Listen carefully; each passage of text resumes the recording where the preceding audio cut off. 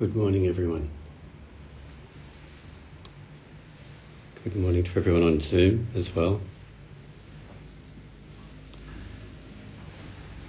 The title of this talk today, to give a name to it, is Being and Doing. And as you listen to it, you might find it's got a reflection, it's got a kind of stream of consciousness style to it, which is okay because that's the nature of in the spirit of the talk. And so I invite you to enter the stream with me. For some reason, the Greek myth of Sisyphus keeps popping into my talks over the last few weeks and its session. I don't know why. But for those of you who may not be familiar with that story, Sisyphus, I don't know what his crime was, but he was condemned to hell for eternity. And what he had to do every moment of his day was roll this boulder up to the top of a hill, and then it rolled back down again. And then he would push it up again and it would roll back down. And that was his life. And somewhere in the back of my mind, I'm sure I've read that some people see the story of Sisyphus as not just as a metaphor for living, but actually more specifically as a metaphor for breathing. Think about breathing. There's the effort of breathing in. That's like, pushing the stone up to the top of the hill, and then it lets go and it rolls back down again. And then you breathe in and it rolls back down again. And that's what we do all of our life. So we're all Sisyphus. Mm-hmm. We're all breathing. We're all rolling that stone up to the top of the hill and it rolls back down again. And that's what we're doing every moment of our life. Thank goodness. Otherwise we'd be dead. Mm-hmm. Is Sisyphus in hell? That's the big question. If he's just rolling the stone up the hill and letting it go back down again, and he's just in the process of it, he's not thinking about whether he's in hell or heaven or whatever, he's just rolling the stone up. And if we're just breathing, same. We're not thinking about whether we're in heaven or hell, we're just breathing. Our heart is just beating. Now, it occurred to me that there is a Buddhist metaphor which is kind of similar but different to this. Some of you may have read many years ago the very beautiful novel by Hermann Hesse called Siddhartha. And Siddhartha, named after Siddhartha the Buddha, was a story about the old ferryman who used to take people over from one shore over to the other. And that's what he did every day. He rowed over and took people from that shore back over to this shore. And he went back and forth every day. Mm-hmm. And so in a sense it has that same sense of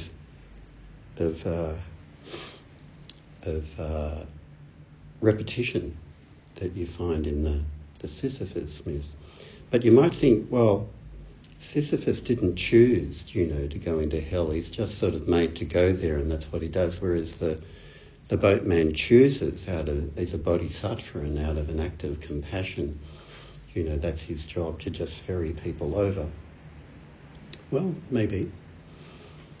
As you know, that is a well-known Buddhist metaphor, of going from shore to shore, of the ferryman who takes people, all beings, who are suffering from the shore of suffering over to the shore of nirvana.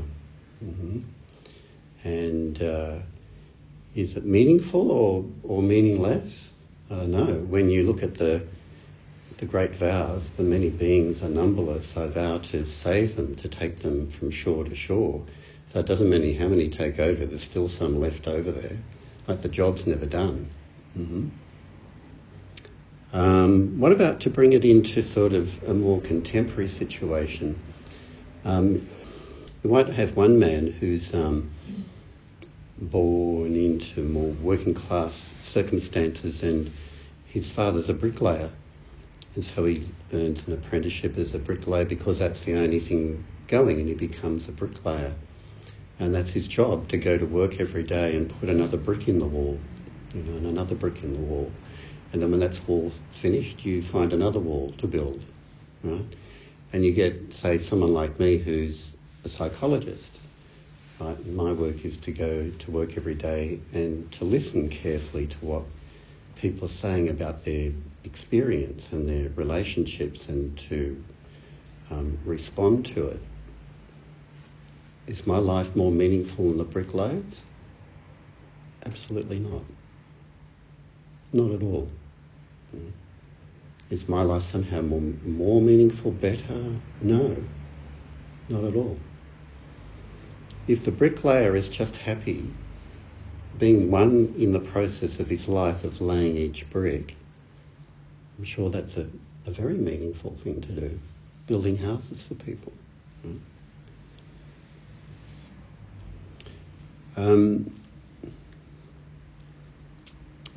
But it is a very flawed metaphor, that one of one shore to another, because it kind of sets up this idea there's another place to go to other than where we are. And it's kind of like on the other shore is the land of milk and honey, and where I am now is not okay, and I need to escape it. So a beautiful metaphor, but a flawed metaphor, because where we are right now is the other shore. That's the point of Zen practice, to see that right now. It's there in the next brick you need to put into the wall. It's there in this breath that you're taking.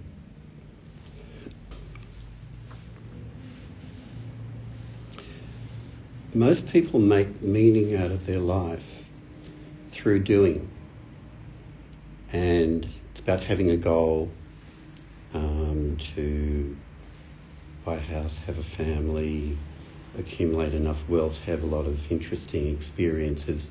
It's one goal after the other, and for mainstream people, that's what the meaning of their life is. It's about the process of striving for another goal after another. But there's another way of being in life, which is the Zen approach to life, where it's not as though there isn't any purpose in our life in having goals, but we see there's another way of being in the world where you're just being without a goal. You're not doing something to meet a goal, you're just being without a goal. And many people struggle to just drop into that. They're always moving towards something else that's going to lead to a result. It's difficult for people to let that idea go because it's so conditioned into us. But let me segue into another metaphor.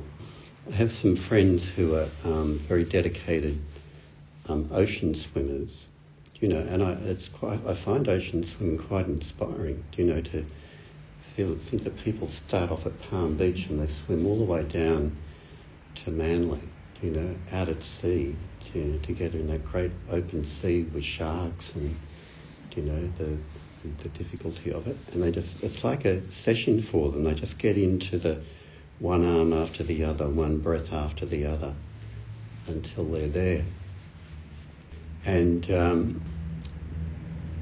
there's something goal-orientated about like I'm going to start at Palm Beach and I'm going to end up at Manly, and I'm going to put this effort to get there, and it'll be a meaningful experience for me when I do that. However, what about floating? Ever thought of floating as a meaningful experience?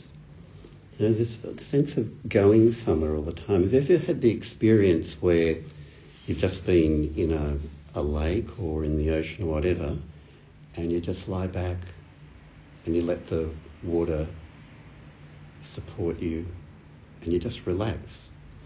And if you completely let go and you close your eyes, there's a sense of letting go of all control. And it's just you're letting the waves and the water just sort of take you wherever it takes you in the current. And you've got enough trust in emptiness, in a sense, to just float in the liquid. You're not on a solid ground, you're just floating in the liquid, and when you really give yourself over to it and let go, it supports you, it floats you on the top. Right? And that's the challenge of Zen practice, is to float. We're all good at swimming, and putting effort into things and meeting goals, and yes, we need to keep on doing that, but can we just stop and float and completely let go, and then recognise that this empty, transient momentariness of life, we're not going to drown in it, it's going to hold us there. Mm-hmm. That's the great challenge.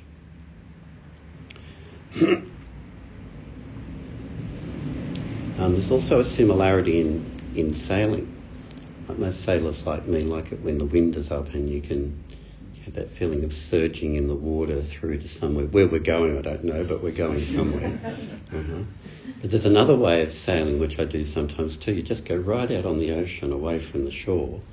And I won't bore you with the technicalities of it, but it's called where you heave to, and you have the sails balanced so that you don't go anywhere.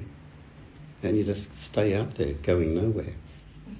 It's like floating, and you just look around and absorb the experience of being out on the ocean. That's another way of being. Where this translates into formal practice is that we have concentration type meditation, and we have open awareness meditation. Some people call it mindfulness, or we might call it shikantaza. And when you do concentration meditation, which I did that's all I did for about the first 15 or 20 years of my Zen practice, there's this sense of purpose, and a sense of you're driving towards something. You're going to concentrate better, and you're going to be really precise and sharp, and you're going to try and stay in the moment. And if you do that, then some wonderful experience might happen to you. Mm-hmm. It's kind of got a goal. When you're doing breath counting, 1, 2, it's like putting another brick in the wall, and finally you'll build a wall. But it's kind of goal orientated in a way. Whereas shikantaza and open awareness, which is what I primarily do now, it's just like floating. Mm-hmm. It's a very different experience. And if you do the breath counting, there's that sense of that well-known sense of goal-seeking and achievement can give you a sense of purpose in your zazen. But when you stop it, and all you're doing is turning up to be aware of the transience, the emptiness, the momentariness of every moment, and that you're momentary as well and transient as well. In a sense, it's a deeper experience. And so many people are actually frightened of it. Just like often people are frightened of floating on the ocean because they think they're going to drown in it. But you do it, you become familiar with it, and there's nothing to fear at all in that experience. In fact, it's quite the opposite. All of your fears tend to drop away. Mm-hmm. In our Zen tradition, there's a very well-known story in a koan, which is about the sixth founding teacher, Huineng. And when he was a monk, his teacher developed this contest, in a way, competition to see who would be his Dharma successor.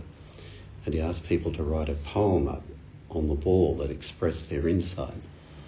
And the head monk writes a poem to the effect that the mind is like a mirror, and you need to keep polishing it and keep it free of dust, which kind of indicates kind of a goal-orientated concentration, effort-like approach to it. But Huineng, who's actually just a peasant boy who's only been in the monastery a few months, puts another poem up underneath it and says, there is no mirror, and there's no dust to cling.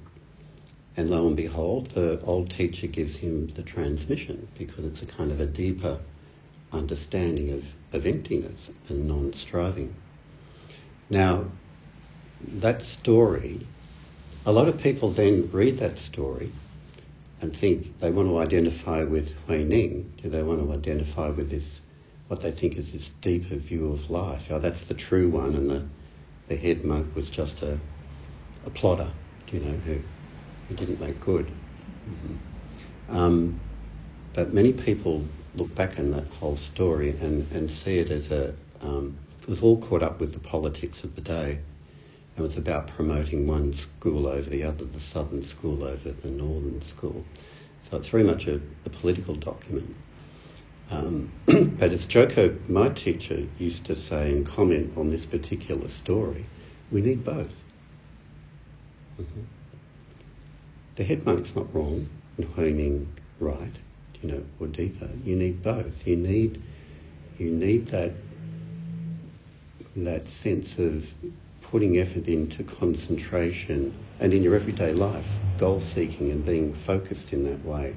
And you also need to let go of that, and just float in momentary experience. You need both. It's not a matter of one or the other.